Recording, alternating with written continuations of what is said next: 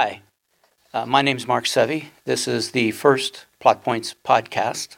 Welcome. We have a lot in mind to do. Some things will be great, some things will be not so great. At every stage of my life, I've had extraordinary luck and help. When I became a musician in another life, I had the support and love of many people in my family, and then, of course, my bandmates. In segueing into writing, I had mentors who guided me and helped me achieve my dreams. When I wanted to start the Orange County Screenwriters Association, several of my friends and students helped make that possible, and someone came out of the mists of fate and fortune to make it truly possible. And more on that later. As I continue teaching, my students remain the best part of who I am as a teacher. Without them, there would be no me in that role. And now, this podcast, I'm blessed, truly blessed, to be working with two people who are just as incredible as anyone I've had the pleasure to work with before. Toby Wallwork and Mary Claire Anderson, who we lovingly call MC. My co-host is MC, and the brains behind the whole podcast basically is Toby Wallwork. Hopefully we'll be able to introduce them later and get a few words from them, but I just want to say thanks ahead of time. So I feel like we all stand on the shoulders of giants, and those people in our chosen field who paved the way for us, show us how it's done. But to get there, we're helped aloft to those shoulders by the people close to us, the people who share our passions. My thanks to Toby and MC. Even if this is our first and last podcast, it has been a great experience already, and I am truly grateful for your help and support to get to this point. So enjoy the podcast. Hopefully it's one of many to come. We're all very passionate about it and look forward to talking to you at some point down the road in person live. But for now, it's going to be this way, and we're happy with that. Thanks.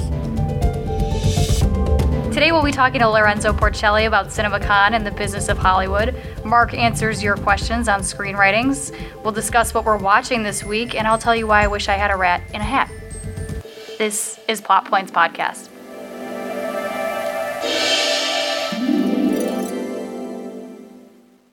Our guest this week is Lorenzo Porcelli. Larry was born in the Bronx in New York, went west to pursue his dreams of film and film production. He's a Michigan State alum, proud to be a Michigan State alum. He's been an educator, a reporter for the Times Mirror doing the Fortune 500 beat. He's also written and been published by Simon Schuster on many how-to topics. He's also a producer of 2 Ronald Reagan biographies, which are available at the Ronald Reagan Library here in SoCal. He's currently president of the Southern California Writers Association, the SCWA, and co-founder of the Orange County Screenwriters Association, of which all of us in this room currently are members. And he's also an impressive film historian, probably about 1 million facts, and he does all these voices, and he does a great Rodney Dangerfield, by the way. He's got these one-liners that just roll around in his head. So he was also responsible for guiding the Edwards Theater chain, the Regency Theater chain, and he currently works with Maya Cinemas with Frank Hafar, which is primarily based in the Central Valley. Beautiful, beautiful state-of-the-art theaters. And it's in that capacity that we're going to talk to him because he is one of those guys that's been around film from a different level than I have for many, many years, and so he's really fascinating. He's also a really dear friend. So I'm going to welcome him to our podcast. Thank you for being here. Thank you for being here, Mark. It's an honor. Honestly, it is an honor to have you here. You're really legendary. Is there anything you wanted to add to your bio? I took all the notes I could, but I might have missed something. No, I think that's fine. Okay. You did miss quite a few, though. Yeah, I'm sure. You missed my whole IMDb resume. You missed that I was a private investigator. You missed... I didn't know you were a private investigator. So I want to talk a little bit about CinemaCon. Can you give us some background on that and explain why it's important? Sure. CinemaCon was called, at its origination, Show West. There were 2 conferences in America. One was called Show East, which was in Florida. At one time it had moved to New Jersey, to Atlantic City, and then went back to Florida, near Miami Beach. And one on the West Coast in Las Vegas called Show West. It was a meeting of the 2 most important people in the film business, the exhibitors and the creativity people at the studios who made the movies and distributed them. So it became a yearly event, and it goes back on the West Coast almost 50 years, where they first started coming in Las Vegas, and they used to meet at the Bally's, and it was tradition where, the studios would come and have events in the big ballrooms or tents. They'd put up tents and have it, and the exhibitors would also have, from their portion of the film world, they would have people who sell equipment and seating and everything in a display area where they could go and perhaps get deals on that for their theaters. So over the years, you saw the trend in equipment rise so greatly. When digital first came out, CinemaCon embraced it. And so all the exhibitors were going, and now people are listening to the best sound they've ever had. Right. No matter, you could be in a little town somewhere. But CinemaCon enabled that. But it also enabled some wonderful times where studios would bring their stars. And they would have 3 head tables of them. And you could walk up to them and shake their hand, get their autographs, And, of course, the craziness of the world today has not eliminated that, but made it more remote, where now they use like the large stadium at Caesar's Palace. And so you'll see a studio come, they'll show you clips from all their movies, they bring out the stars, and you can access them afterwards. But during that time, you can't. There's thousands of people, in there, 5,000 people sitting there watching. Yeah, but you sent a picture to me of Dwayne Johnson, right? Yes. The Rock. The Rock. Right, for Baywatch and all that. Right, yeah. Right. And they show you, everything that's upcoming. So each studio has something. One may be in the morning, one may be, it goes from a Monday through a Thursday evening. And on Thursday evening, you have, everyone comes together and they give out awards for upcoming stars of the year, and they always have historical and so on. So it's this year they, honored Shirley MacLaine. And she's a personal friend, so that was a delightful. Yeah, you have evening. A picture of her in your office. Yes, right? Yes, she's a delightful. But it's really where the film creativity, distribution come together with their partners in the business, the exhibitors at studios. At film where we sell movie theaters. Remember, everybody thinks of when they see a gross on a movie, $100 million. Wow, the studio's getting all that. No, the studio's getting $50 million. All the theaters that are showing it are getting $50 million. And if you go out to a theater today, you'll see such an enlarged portfolio of technology that makes going to a movie unbelievable, and you need it. Right. You do. Film, at least in the Maya cinemas right now, is digital, right? It's all digital. Oh, everything's digital pretty much worldwide, right. And digital in America. Most of the studios do not make film prints anymore of actual film. Right. You may get an occasional film print that they'll make just to make it, but it's just become, if you can't put in digital, and it's expensive, but if you can't put it in, they just. Has that reduced the cost of? Well, let's not get it too technical. I want to ask you this: why do you think it's important for screenwriters or filmmakers to understand this part of the business? Is it? I always tell my students, write the best script you have. The rest of it's out of your control. But do you think that there's an understanding that we have to have about the business of how film is distributed and made, and the mindset of these executives? Of course. Of course, creativity is totally different. And even at the studios, creativity is separated from distribution, who decides how your movie is going to be marketed.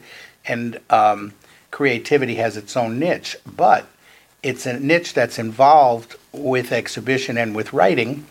And certainly, I think if you're a writer and you want to make a movie, people have these idealistic dreams a lot of times of, I've got the best story in the world. But, I find a lot of writers do not have a concept of what sells. Right. And they need to know have they studied the market on the type of movie they're doing? Have they spoken to people that could tell them, well, that will gross you about this. That will be busy on Friday night only, that type of thing. But they certainly do need to delve in and see what's going on there, especially today because the market has become expanded. And people say, they're not buying anything. They're buying tons of stuff. They need it because they have to fill it. And they not only and there's more. And now a lot of the production has gone to production companies rather than studios. So they, instead of studios, are looking for film, looking for product. And then, you have a split, you have companies like Netflix doing movies, you have Amazon doing movies. Amazon won the Academy Award. Right? Everybody, yeah. Oh, right, for Manchester by the Sea? Manchester by the Sea. And they came to the CinemaCon for the first time, not this year, they came last year in 2016. Netflix? No, Amazon. Amazon, I'm sorry, yes. And so it was the first time they were presenting themselves as a studio. Oh. So it was an interesting, everybody wanted to see, what were they going to say? Because the exhibitors certainly are always looking for exhibition. We're looking for movies. So we were kind to them. But of course, you might have had some catcalling from studios or some shills for them that are in the media, that type of stuff on Variety or something. But the question came up, well, what are they going to do? What are they going to show up? But they came up as a legitimate studio. And they had, yes, they do produce movies for television, but they also had movies that they wanted in distribution. And the fact of the matter is, yes, you can have a specialty movie on cable and that type of stuff. Yes, that's made for that and programs. But if you want a movie to succeed, it has to be in a theater. And whatever you want to do for the future with it, you need to exhibit it. That's why the thoughts of taking film down into immediate release on home TV won't work because it won't catch on. You sure? Oh, absolutely. Because the movie they have now on, there's some that are released at the same time. Yeah. And they're mostly art film. Right. But they don't do any business. Nothing. Because you have the commonality that people want to sit in a theater. Sure. But what'll happen is you may lose some of the dreck. Thank God. But some of the films that are just, kind of schlocky to begin with, and you don't... Don't bag on Sharknado. I happen to love that film. They stole my idea from that. So did the CinemaCon cover only movies, features, or does it also do television, anything, any other media besides just film? It does film, but it does film in all its ways of being transmitted, from your phone to streaming everywhere else. Because some theaters now, theaters are the place where you'll see the latest in technology, because nobody wants to spend the money to put the technology in. But theater owners do, and they like it, where they can have an auditorium where they're streaming something. They like it where they can have an auditorium where they're also doing gaming, video gaming back and forth, where you draw. I could fill up an auditorium at midnight now, because I could put a video gaming in there live, and you have teams that come in. They've started leagues all over, and people follow for gaming. them. Yeah, right. Yeah, and they come in, and then they are tied to film. So like you can do it all night, and then let's say in the morning you can have the film that it's based on, that the gaming may be based on, a screening of it, which the studios have done with us. They'll come in and they'll say, well, we like to do the gaming, and then we'd like to do the film that it's based on to see how the audience tests it. Okay. So let me ask you this. A friend of mine who works for a company in the business and also is a pretty accomplished writer is working on a virtual reality script, which we hope to have him as a guest down the road. But I don't even know, exactly how that goes, and I'm interested in finding out. But what do you think about virtual reality? Do you think it's going to be a reality at some point? Do you think moviegoers will want to see what's behind them and what's in front of them at some point in theaters? Yes, it's being done now, and in various ways, and people do like it. What's happened a lot in the film business, and writers should know it, is the market has become niched. And just because of, I call it the effect of cable. Cable has made niching the markets. Explain what you mean by niche. Well, if you like fishing, you can watch a fishing channel all day, all night. If you like news, you can watch news all day and all night, God forbid. But you could also watch anything you like and just stay with that. So that has transferred over a lot to film. people like one type of film, one type of audience. Like faith-based films Correctly, and it's expanded. Comic book films Right, it's expanded the market. So you have a lot of different horror has expanded greatly. You see just so many different varieties that are able to come out there, and because of the broad distribution, what happens with digital is you can put your distribution on where years ago you were lucky to get 1,000 screens or 2,000 screens. Today, for a big weekend, you could get 4,000 theaters with 12,000 screens. Wow. So, the first week of the movie, you're out there and your money's made back. Mm-hmm. And anything after that is gravy. So movies can't tell you today that they lose money. They never do. Mm-hmm. Even the schlockiest, worst movie makes money. Several Asian companies have started with that in putting that into theaters and testing it. CGV, that's it, CGV. Cinemas, and you can go into that theater and you'll not only have the recliner, but you'll also have a theater where the seats are the type that will jump up and down, or go around, spin. Like in like in D-Box, but better than it's like amplified D-Box. Right. And then you'll also get scents. You'll get water sprayed at you. No. Oh yeah, you'll get all kinds of stuff. And when you look at the seat, it looks like the electric chair, really. But nonetheless, people are packing them out because they like the amplification of the senses during some of those niche-type movies. Right. They have another theater, though, that if I may say it. Yeah, sure. And you have four walls in an auditorium, but in this, you'll be watching a movie, and the action, it has to be an action picture. The action's on the big front screen, but all of a sudden, during key scenes, the film will appear on the two side screens on either side of you. So you have film on three sides of you running. And you're like, wow, and kind of like a virtual reality. Yeah, exactly. VR and it's, you're looking around at this and that and everything. Sure, they keep the primary in the front, but they do have ancillary activity and stuff that you may miss on the side. And that reminds me. I mean, when what's the Lucasfilm, God, I can't think of the term, the sound. THX. That was surround sound came into the theaters kind of similarly, right? I mean, you started to get. I remember seeing Apocalypse Now and hearing the helicopters behind me. That was all done with when you had Apocalypse Now. There was a group that was involved with sound, Lucas being one of them, Coppola being one of them, and so they came up with their own branding called THX. Right. But the actual one who actually produced it was Dolby.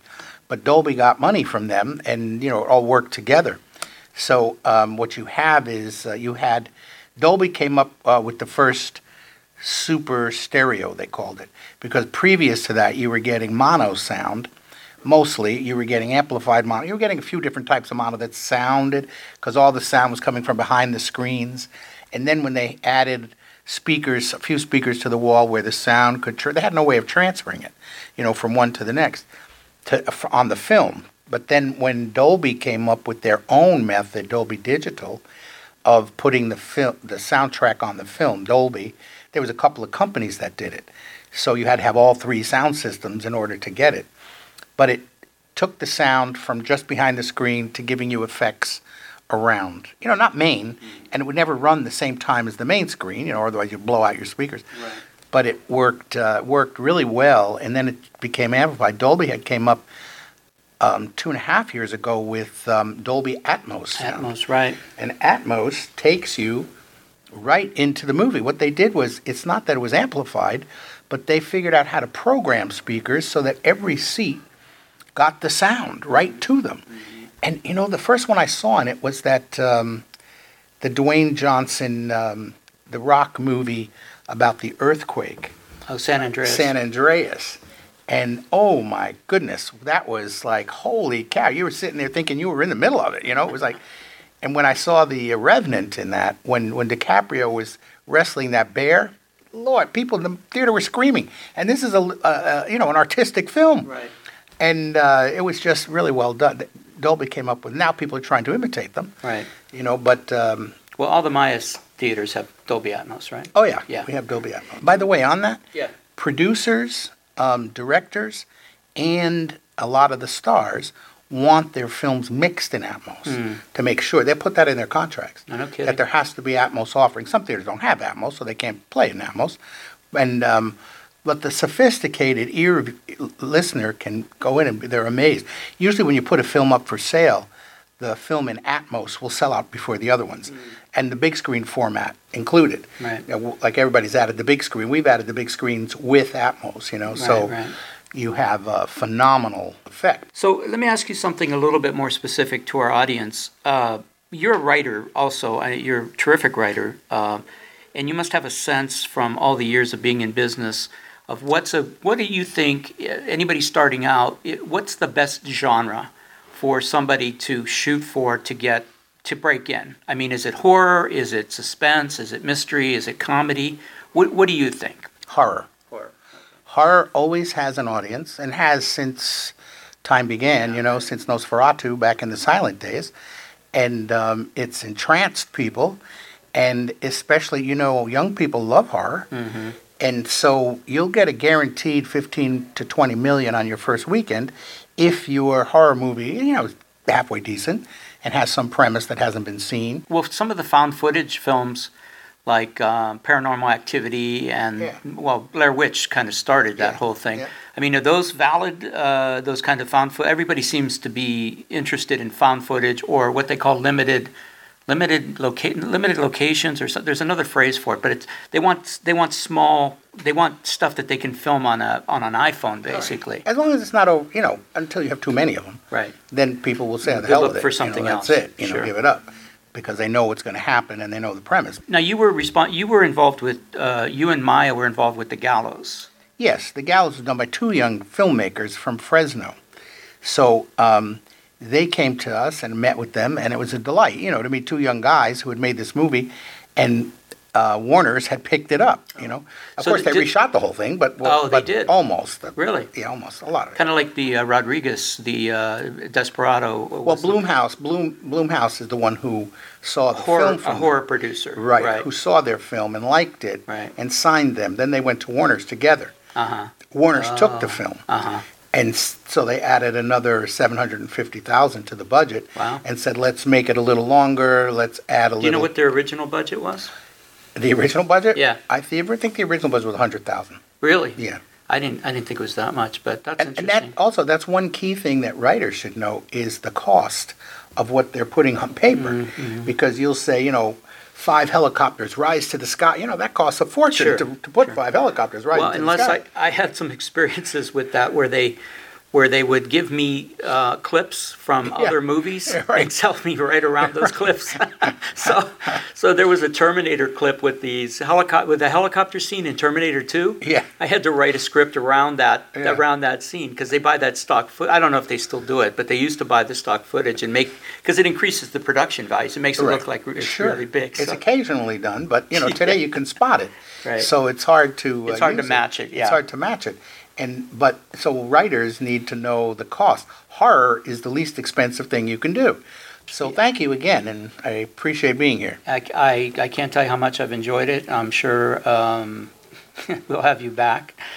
You can make that face all you want. I don't know what the hell you think you're doing, but thanks. This is Lorenzo Porcelli, affectionately known as You're Killing Me, Larry. A good friend, a wonderful human being.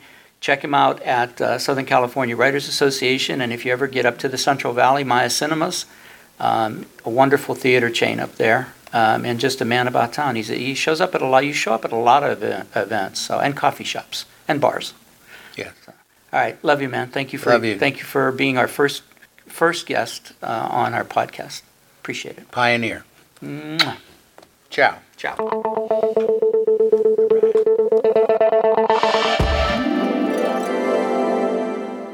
So we're sitting at the table in this great conference room, and we're just talking to each other about what we've been watching this week, television or movies. Either one, I guess, would be, or actually, if you're reading something that's interesting, that would be interesting too, because a lot of books end up on screen anyway. So I guess I'll start. I was always a big fan of The Good Wife.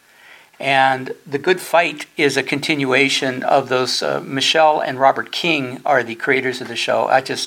I just think it's fabulous. It's fantastic. Now, of course, it has a very liberal, a politically liberal slant, but at the same time, it's just incredibly good drama, incredibly good lawyer thing. You think after 1,000 lawyer shows, there wouldn't be anything else you could do, but they constantly push the envelope. So I'm just thrilled that Christine Baranski is back, and some new characters. There's some of the old characters aren't with this show, and I miss them. But boy, is this really terrific! I don't know if anybody's seen it, but I'm totally in love with it. What are you watching, Tobe? First of all, I'm not familiar with The Good Wife, The Good Fight. Good Fight or The Good Wife. I never saw either one of them. But how does the continuation work? Because one show finished, and then how does the new show exist? So The Good Wife focused on Margulies. I can't think of her. Juliana Margulies, and she was the main character. But the law firm was certainly a big part of that. And Christine Baranski owned the law firm. So what happened is, I guess there must have been a lot of interest in continuing it. So she is out of that law firm in the first episode. Spoiler alert. And she has to go to another law firm, and she's broke. They have a sub-story about a guy who embezzled, like a kind of who's the guy that embezzled all that money? The Jack Madoff?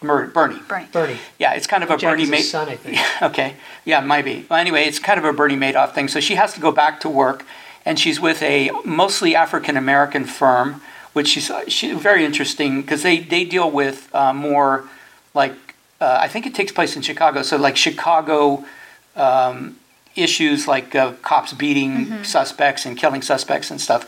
So it's got a little bit more of a grassroots slant as opposed to her firm, which did very kind of high. She's in place, and Delroy Lindo is another. He's the owner of the firm. He's really good. But there's just some terrific characters. So it's a continuation, like of she was going to retire, buy the house, go to Italy, that kind of stuff. But then this embezzlement occurred. She was broke, and so she had to go back to work. So, that's interesting. Yeah, and it's brilliant. It's just brilliant writing. So. Okay. Well, this week I'm watching. Let me pull it up here. I'm watching Hap and Leonard. Hap and Leonard. Oh, Hap and Leonard. I've heard of show that. that nobody's heard. Hap and Leonard just finished up its second season. It's on Sundance Channel. I'm watching it on the Sundance Channel app, which is actually the AMC app. I guess they're all related. And quick shout out AMC. Thanks for streaming the show, but the quality is terrible. It looks like I'm watching it off YouTube. But I do like the show, and let me just pull up some background info on it. It was created by novelist Joe R. Lansdale, and it's based on apparently Joe's novels, and he's involved in the creation of the show. And I really like it, and Mark, you'll get it. It reminds me a lot of Terriers. Oh gosh! But it's set in the late '80s. I'm gonna have to watch it. They're a little slapdash, but I think it's around '88. And it's set in East Texas. I don't know anything about East Texas, but it's really clever in so much as it's set in the late 80s. That is not so much a character as it is a prison of it, because it's late 80s, so there's no internet, there's no cell phones. So problems that would be easily fixed by Googling it or just calling, the 50, you can't do it. And also the fact that it's East Texas. It's sort of the kind of place you don't like to think exists in America, because everyone's broke, just trying to get by. Everyone's taking advantage of other people. What's the thrust of the show, though? Two guys, they're lifelong buddies. There's a big whole issue about their backstory, their ghost, which is developed within the show. But it's a white guy and a black guy, just trying to get by. Average Joes. They're both about early 40s. They're just trying to get by. They're both down on their luck, and the system seems rigged against them. I don't want to give anything away as far as plot, but I'm watching the second season right now, and I did just read that they got picked up for a third, and each one is based on one of the books. Is it? So it's not like a procedural. It's a drama, more drama than anything else. Yeah, it's a drama. It's very kind of like redneck. What do you call it? Redneck noir, if that's a genre. I'll coin that. Well, it should be. I think we should create that. That's a great. I think I would like to register that. Yeah, it's like redneck noir. I think you could write that. They definitely have very small town problems, and there's like some great background stuff. Check it out. Sounds great. Yeah, and the guy that plays Leonard is Michael Kenneth Williams, and I think he was in The Wire, which Oh gosh, what a great show. I'm one of the 6 people on the planet that never saw it. Oh. He was Omar on The Wire. Yes. Oh, yeah, Omar. By all means, write in and tell people that I should be watching You The Wire. should be. I can't believe that. You're such an aficionado of quality television. I can't believe you haven't seen that. It was on HBO when I didn't have it. Oh So. man, but it's available That's always now. a problem. But Hap and Leonard, it's got Michael Kenneth Williams, Omar from The Wire. It's also got James Purefoy. James Purefoy, English actor. He was in The Following, and he was the guy that wasn't Kevin Bacon in The Following. Was he the Not bad? helpful. Yeah, he was the bad guy. Oh yeah, he's a good actor. And he's very intense. And in this, absolutely not. He's just this very kind of tired, world-weary Texan guy, and he's really great. First season had Jimmy Simpson, who's been in a lot of indie movies, and he's really great. He plays a very sort of the 80s kind of bad guy, which I thought was great. Christina Hendricks is in it from Mad Men. Yeah, She's very good in this. Easy on the eyes too. She's very, very easy on the eyes. And if anything, and again, there's a little bit of a spoiler, if you have to figure out who the bad guy is, I think it's a good show. And there's a couple of episodes where you think she's the worst of the bad guys, and by the end of the first season, that's not the case. And I really enjoy that because it's very, you go with it, you can't really tell where things are going. Sometimes it tries to be funny, which seems out of place, and it goes in lots of different directions. And I really kind of liked stumbling across it. Okay, I can't wait to watch it. It sounds fantastic. I love it. I love your reference to Terriers, which was a show both of us enjoyed quite a bit before it only went one season, but wow. And it's got, I think, the best theme. It's very catchy. Unbelievable, incredible. I wrote to him and told him how much I liked his theme, and he said, "Quit bothering me, I'll get a restraining order after you." I just bought it off iTunes because I don't want to be a super fan. You don't want to be that guy. I think you were right to do the way you went. Yeah, so, no, it's a, yeah. MC, what are you watching? MC, what are you watching? So I think I talked to you guys about this the last time that I spoke with you or met with you, but the series finale of Girls just happened a few weeks ago, so of course I thought this is when I should start it. And so it's 6 seasons, and I'm all the way up to the 3rd, and it's a really interesting show for me personally. I graduated, I'm Lena Dunham's age, I graduated back in 2008, which was, right during the economic downturn, and most of my friends were getting paid in experience or working at terrible jobs. Yeah. I worked at a yogurt company for the first 2 years as their director of marketing, which wasn't a thing. Really enjoyed my time there, but it's hard looking back. It's hard seeing kind of through a time period and understanding like we were in it a little bit. That was like a real constant struggle for us. But we also, those were some of the best years of our lives as well. So when I discovered Girls, like 6 years too late, I was sort of fascinated to look back at that time period and say, like, I was one of them. Like, I'm an older millennial probably, but I'm definitely a millennial, and we were definitely a part of that group that was sort of ejected from college and into a world that, didn't really have, like, glamour or structure to it, and we're told to go be successful, and we weren't sure, like, what that meant How or to what do to it. be Yeah, successful at. Like, I graduated with a film and television degree and was sort of like, how should I apply this? And especially if I wasn't going to go to LA or New York. And so we really struggled during that time period. And this TV show it's a little bit hard to watch because there are times where it's sort of like, oh, that was so difficult, or these characters are sort of self-involved, or, are overeducated and underemployed. And so it's sort of hard to watch them go through the struggle as well and really see that it resonates a lot with me, as I watch the show. But it's really well done. The characters are interesting to watch. They're a little unlikable at times, but that's really, I think, because they are faced with a good amount of challenges and not really sure how to navigate them. But it's interesting from the perspective that Lena Dunham was 23 when she sold that show. Yeah, to HBO. I really wanted to hate her. I really, Me really too, wanted and to I hate kind her. of still, I'm. No, she's really brilliant. good. She's Yeah. really a genius. The show is and, genius. Yeah, it is. It is. And she wrote, directed, and starring in it, and it's and she sold it just based off of like a poem or like a one sheet that she had written Yeah, let's talking hate her. about Let's hate her. Yeah, talking okay. about kind of her generation, and And she says even in that, initial pilot, her character Hannah Horvath is like, I think I'm the voice of my generation, or I think I'm at least one of the voices. And you kind of like lose, like are watching her like, what are you saying? But then you're like, is she right? I think she's being very ironic too. I know, but then you're sort of watching the show and understanding again sort of the challenges that they're facing and how they're trying to navigate this world with again not much structure or help or money. And you're kind of like, yeah, maybe she is sort of that voice. And it's again, when you look back, it's impossible to think of how she knew that even then. Yeah. Like knew that this was a real movement and a moment in time for these, for these kids who are graduating during, again, sort of a really difficult time period. So yeah, so it's been it's fun a to watch. brilliant show. It Yeah. really is a brilliant show. It's not doesn't exactly talk to me directly, but I really truly appreciate the quality and that's a kind of writing I don't necessarily do. So do you find yourself drawn to that as far as a writer? Not really. Like I watch it, I'm kind of like, this is interesting, or it is. It's really authentic writing though, and I think sometimes people, It is. have a hard time again watching that or even writing that. It's so, she makes herself sort of so vulnerable She's as fearless. a character. She's fearless. Yeah, she really is. She's fearless physically and she's fearless emotionally, but just the writing of it, her processing. So yeah, I mean, that's and the discussions about herself and I'm getting goosebumps. That's a great show. It really is. but there are also things where it's like the minutia of life, kind of at it now and in that time period as well. Like where there was some point where she was talking about how easily she bruises to somebody else, and I was like, these are the conversations that me and my friends have too, which are so dumb and inane, but so interesting as well. And so it's fun to see some of that translate to the screen also. But then deeper issues of what it's like to to really truly grow up, from a girl to a woman, and really what you experience again during that transition, which is so unique. And so I'm a big fan of it, and I'm looking forward to finishing it.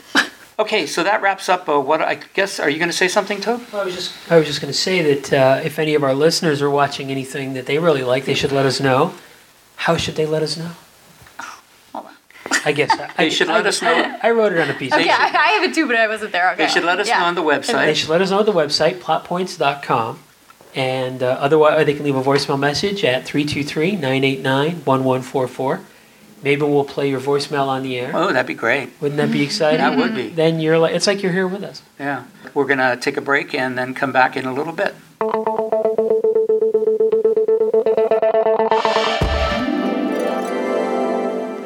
So we have a few questions now from our listeners submitted via our website, plotpoints.com. As a reminder, if you ever have questions for Mark, you can ask via the website or leave a voicemail at 323-989-1144. That's 323-989-1144. Mark, you ready? I am. He is. Okay. So question number 1. I've heard writers talk about structure being passé or limiting to your writing. True or false? Well, I'm always surprised at that because people who ask that usually, or people who say that structure is passé usually follow a structure anyway. So as an example, I just saw La La Land, and it's probably one of the more creative movies I've seen in quite a while. And it perfectly follows film structure. And you never look at it and think, oh, it's following the 3-act or whatever structure. You just enjoy the story. So my opinion, first of all, people who say they don't follow structure absolutely do. And people who think that it's passé, I think are just wrong. I think you're stupid. No, I don't think so. I'm just kidding. But no, the structure is very important. It's important especially in film because film is, a short form medium. It's not a novel. It's not something you can go on endlessly on. And even in a TV series, something has to get to something in a short amount of time. So no, structure is not passé. Question number 2, should I do a lot of research before I start to write? No. But you should do some research. Obviously, if you're writing, when I did Arachnid for Sci-Fi Channel, I actually went to the vector control people and watched and they showed me all their bugs in jars and stuff like that. And it's probably I went a little bit overboard, but the knowledge that I had informed the script. But there becomes a point where you over-research, where you substitute that for writing. And so you should always do some research. It depends. If you're writing a story if you're writing paranormal activity, I don't know how much research you need to do besides laying in bed.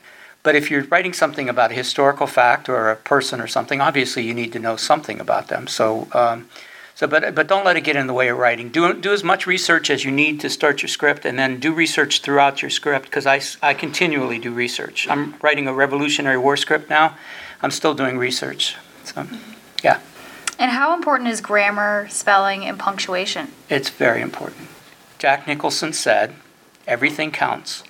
And if you don't think that you know, there are people that judge you based on your punctuation, your spelling, your grammar. We don't have to be great at all that, but we do have to be at least. You can't text your narrative. You can't omit punctuation. You can't put Y-O-U-R instead of Y-O-U''re. So, I think it's important. I think that if you're a professional and you want to be a professional, you present yourself with the best possible presentation you can. And last question, someone stole my idea. What should I do? You should cry. Boo-hoo. Nothing. There's nothing you can do. I would say if you go to a theater or you're in class or a workshop and somebody's already working on something that you are, I would continue to write it, because it can become a great writing sample. And I'll tell you a quick story. I had a concept to write The Untouchables in Russia at the time that Glasnost was coming up. Coming up. It was already done. It was a fait accompli. And I was going to send the FBI to Russia and have them do help the Russians with their crime problem. Because after Glasnost, the government stepped away from a lot of the controls, and the gangsters went wild. So they had a Roaring '20s kind of situation, like an Al Capone thing. So I did some research on Moscow, because I had no idea what it looked like and any of that. I did, I wanted to infuse it with some facts. I put up a map of Russia on my wall behind my desk. I was just ready to write, and I picked up Variety, and it said Paramount fast tracking The Untouchables in Russia. And I was so furious, I ripped the map down, I ripped it up, I threw it away. Well, that movie never got made. So if I had written that movie and marketed it, I would have probably had that movie in production. So I don't think you should ever give up, but there's no copywriting an idea. If somebody has an idea, if you could copyright an idea, there'd be only one romantic comedy, one gangster film, you can't do it. So it's not stealing the idea that matters, it's stealing your treatment of the idea that matters. And that's actionable, but I wouldn't advise doing anything about that either. It's a small town. Okay, great. Well, thanks, Mark. And again, if you have any questions that you want answered, feel free to submit via our website, again, at plotpoints.com, and or leave a voicemail at 323-989-1144. By the way, I just want to mention, do not send me any material via the website. I won't read it. I'm not allowed to. My attorney would bitch slap me. No, I shouldn't say that. My attorney would hit me in the beans if I did. So please don't send me anything via the website, because I won't read it, period. Thank you.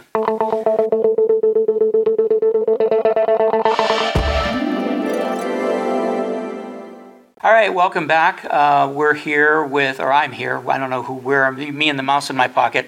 I'm here with my co-host, who is Mary Claire Anderson, or as we affectionately call her, MC. And our engineer and genius behind the podcast itself is Toby Walwork, who is tapping the table, trying to pretend like he's actually doing something. Which he also told us not to do. Yeah, he told us specific. In fact, I'm moving my hands, and he's saying I'm tapping the table. So I'm allowed to do it. All right. So I wanted to ask. We put up the website, which is plotpoints.com, and I asked for bios from everybody, and of course Toby's still has to fill his in, but Mary Claire filled hers in. And MC, I wanted to ask you something. Why is Ratatouille, in your opinion, the best movie that Pixar has ever made? You heard it here first. This was the first movie I saw twice in theaters. I saw Ratatouille twice in theaters. Actually, now that I say that, I did see Up as well twice in theaters, both times alone. But Ratatouille, I loved. Like, I really, really loved this story. And I think it's because it really is. Pixar always leads with their heart. I always say that. They're really passionate about their product and in their market, and ultimately the story that they're trying to tell. Like, they're a story-first organization. But this one truly, I think, really leads with its heart. I mean, it's really about a story following your destiny and who you are and why that's important. And I think it's kind of an examination of that. Even if your destiny is something that's different than the one your family or friends think that's right for you. And so it spoke to you from a different level. Yeah, I think so. I mean, Remy, the central character, the rat, wants to be a chef, which is like two real extremes. And I'm sure Pixar was sort of like, who's the one type of animal or person that you would least expect to want to be a chef, and it's kitchen. A rat. Yeah, and it's a rat that inherently should not be in the kitchen. And he wants to be a chef. You know, he thinks about food like lyrically, magically, passionately, and is a great chef and knows that from a really early age. But of course, his family and friends don't understand it, don't want to understand it, and he fights back against that. And his mentor in the film is another, is a human chef named Gusteau, and Gusteau's sort of mantra is anyone can cook, and I think that's and it's sort of something that people denigrate, or Anton Ego, like one of the central villains, is also like, no, not everybody can cook. That's not a thing, and I think the more so the important message is that it's not that anybody can cook, it's that a great cook can come from anywhere, right. Which I love that message, and it's a beautiful film. It's kind of like an homage to a love story to Paris as well, and the people who champion art and cooking there also. And so I tend to, when I'm cooking or prepping for the week, I'll have Ratatouille on in the background, so I feel like a rat chef as well. At least you're not wearing them in your hat. That's this. I would love to. I would love to cook like Remy, but it's one of my favorites, and I think it's a really underrated one. But I do think if you look at a top 17 list for Pixar, Ratatouille's always up there. Like, everybody who knows anything, I think, always understands that that's one of the better Pixar films. I'm going to agree with you. It's up there because it's Brad Bird, who we all love, I think. But yeah, and his film Iron Giant is freaking genius. Excellent. But my top Pixar film is The Incredibles because for the same reasons. But so the one thing I did notice about Ratatouille, first of all, I like the Linguini character better. Linguini? I think him. Oh, really? I think he's a better character. Remy's good, but the Linguini character is fantastic. And also, the animation was so incredible in that. I mean, there's a scene where, what was the girlfriend's name? Colette. When she's bending down, she's looking at something, and her hair is falling in her. It's in the detail is freaking incredible. Yeah. So I just wondered. I was just curious. I don't look at top 10 animation lists or Pixar lists, but I got to say, it's up there. For me, it's up there. It's not the number one, but it's up there. Yeah, I think the top 5 always rotates a little bit. I think that's where there's Is WALL-E one of them? WALL-E's definitely one of them. Yeah. I love WALL-E as well. Toy Story, obviously. I think, and sometimes, like, Toy Story is a trilogy, so sometimes, like, they're all really great. So a lot of times, you'll see them ranked a little bit differently because it is a trilogy, although they are making a fourth. But I think Up is up there as well. Who else am I? The Incredibles for sure. And I would say, Finding Nemo is in the mix there too. That was kind of the first of its kind, I think, that really set the precedent for, aside from Toy Story, but that really was a big box office deal and encouraged people to do more. So, if it has Brad Bird's name on it, I'm there. I'm there the first day. I just love that guy. We've already all decided that he's an unqualified genius in all ways, shapes, and forms. So.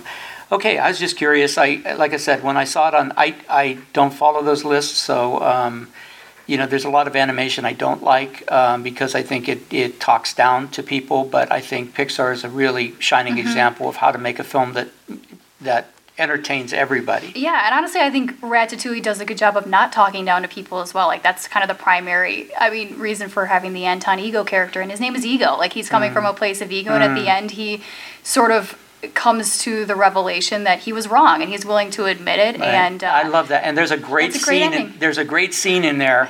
I'm not going to say what it is, but it made me really understand that movie. That's one moment in there. It's genius, freaking genius. So. Yeah, and that's, his speech at the end. He sort of says, like, in many ways, the work of a critic is easy. We risk very little. We tear everything down. Right? And sometimes it's fun to write that stuff. It's fun to write and fun to read. But the bitter truth that they face is that the average piece of junk is more meaningful than our criticism saying it. And so I think the experience of the new is something that, rocked him to his core. And so I really like that piece, tying it all together. And it's a beautiful one. Okay. You asked and answered, Counselor. All right. Thank you. We're going to take a quick break, and we'll be right back. Remember that you can send us messages through the website. It's plotpoints.com, and the phone number, if you want to leave a voicemail, you can call 323-989-1144.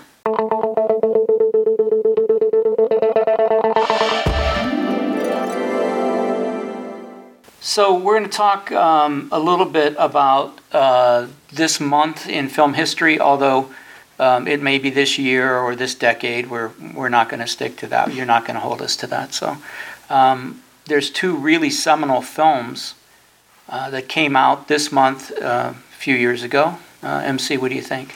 Yeah, I mean, one of the big ones, pretty recognizable. I would say Star Wars premiered in May of 1977, so we're coming up on the 40th anniversary of the original film, A New Hope. And Star Wars, I mean, it's probably a cultural institution at this point, you know, of immense proportions. Its impact on Hollywood alone has been, you know, gigantic. And I was saying earlier, I didn't grow up with Star Wars. I discovered it really, really late. Maybe like a year ago is when I watched all three of the original films. I saw The Phantom Menace before I saw any of the other films. And so now up to speed and understand the hype. I think that they're great films, and I'm sure you can talk more about how they've, you know, impacted your life, your world, and your work. But obviously, a huge discovery. Yeah, I mean, I saw Star Wars in the theaters, and coming from a science fiction background, I've been reading sci-fi since I was a kid. Really, really loved the genre, and this is aliens and spaceship sci-fi. It's kind of like the Robert Silverberg, the old, like the Golden Age sci-fi writers who wrote about spaceships and stuff. But it blew my hair back when I went. That's when I actually had hair. Just an amazing, and you know, the touchy-feely stuff like the Force and stuff. That's right down the line with a lot of stuff that I read growing up. I mean, you can.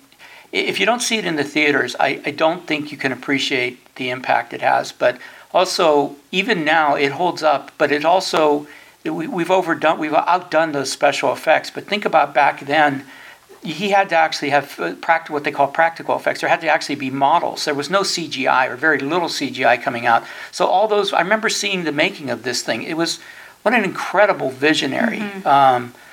Just an amazing piece of work, and we just lost Carrie Fisher, who was incredible as Princess Leia. Those people made fun of those buns on the side of her head, but it really branded her. So Star Wars, what an amazing film, and it continues, right? We've had a couple more. We've had Rogue One. Yeah, and The Force Awakens. We have The Last Jedi coming this year in December, and so it really does continue. And even in May, I mean, we honor it by May 4th. You know, that's May the 4th. May the 4th be with you. Yeah. I mean, it kind of permeates every facet of pop culture. So you didn't. I mean, when you were growing up, were you aware of Star Wars, or you just didn't? I was aware, but it wasn't. I don't know. It didn't really.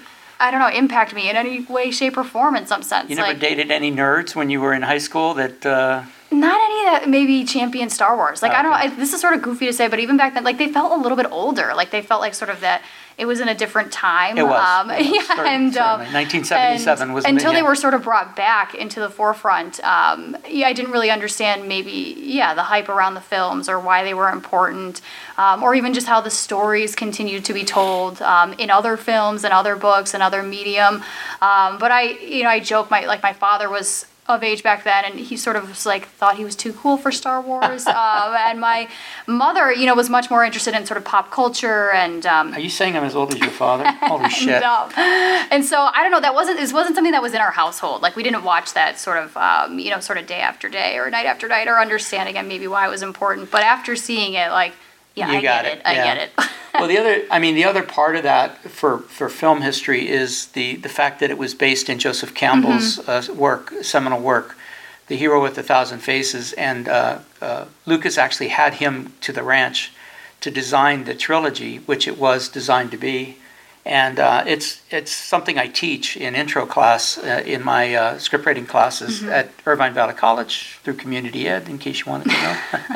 But yeah, it was I mean, for all those reasons, it was a great film and still remains a cultural icon, I think. I mean, for sure. I mean, there are references in every television show, books, like movies, references that I didn't used to get, but now I do. And so it's crazy how the craze continues. Right. What else is?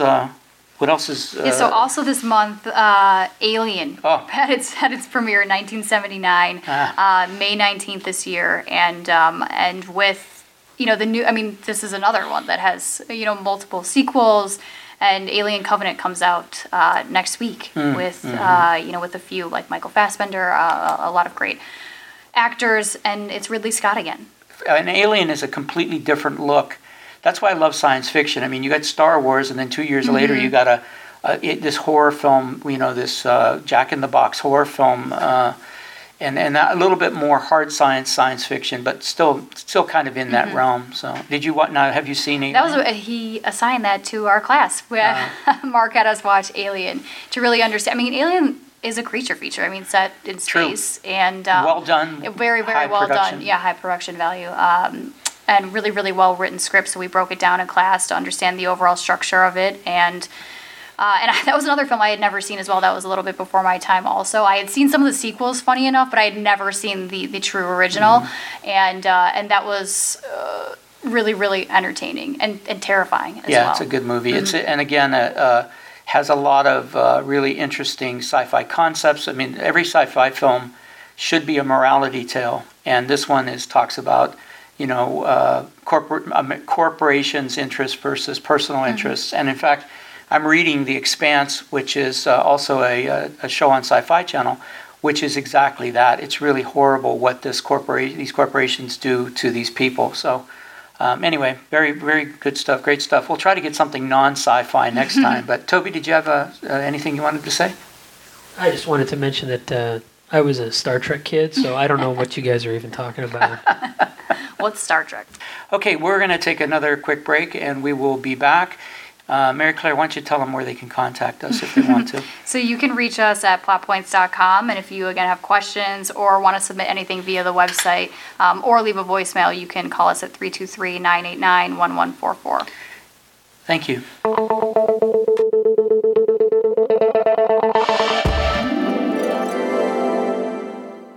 Well, we had a great time. Thank you for listening. I just want to mention in closing, I want to encourage you all not to look at the world through other people's eyes, but experience it through your own, and always be that storyteller that tells about the wonder of things, because the wonder of things still exists. It's still as strong now as it ever was.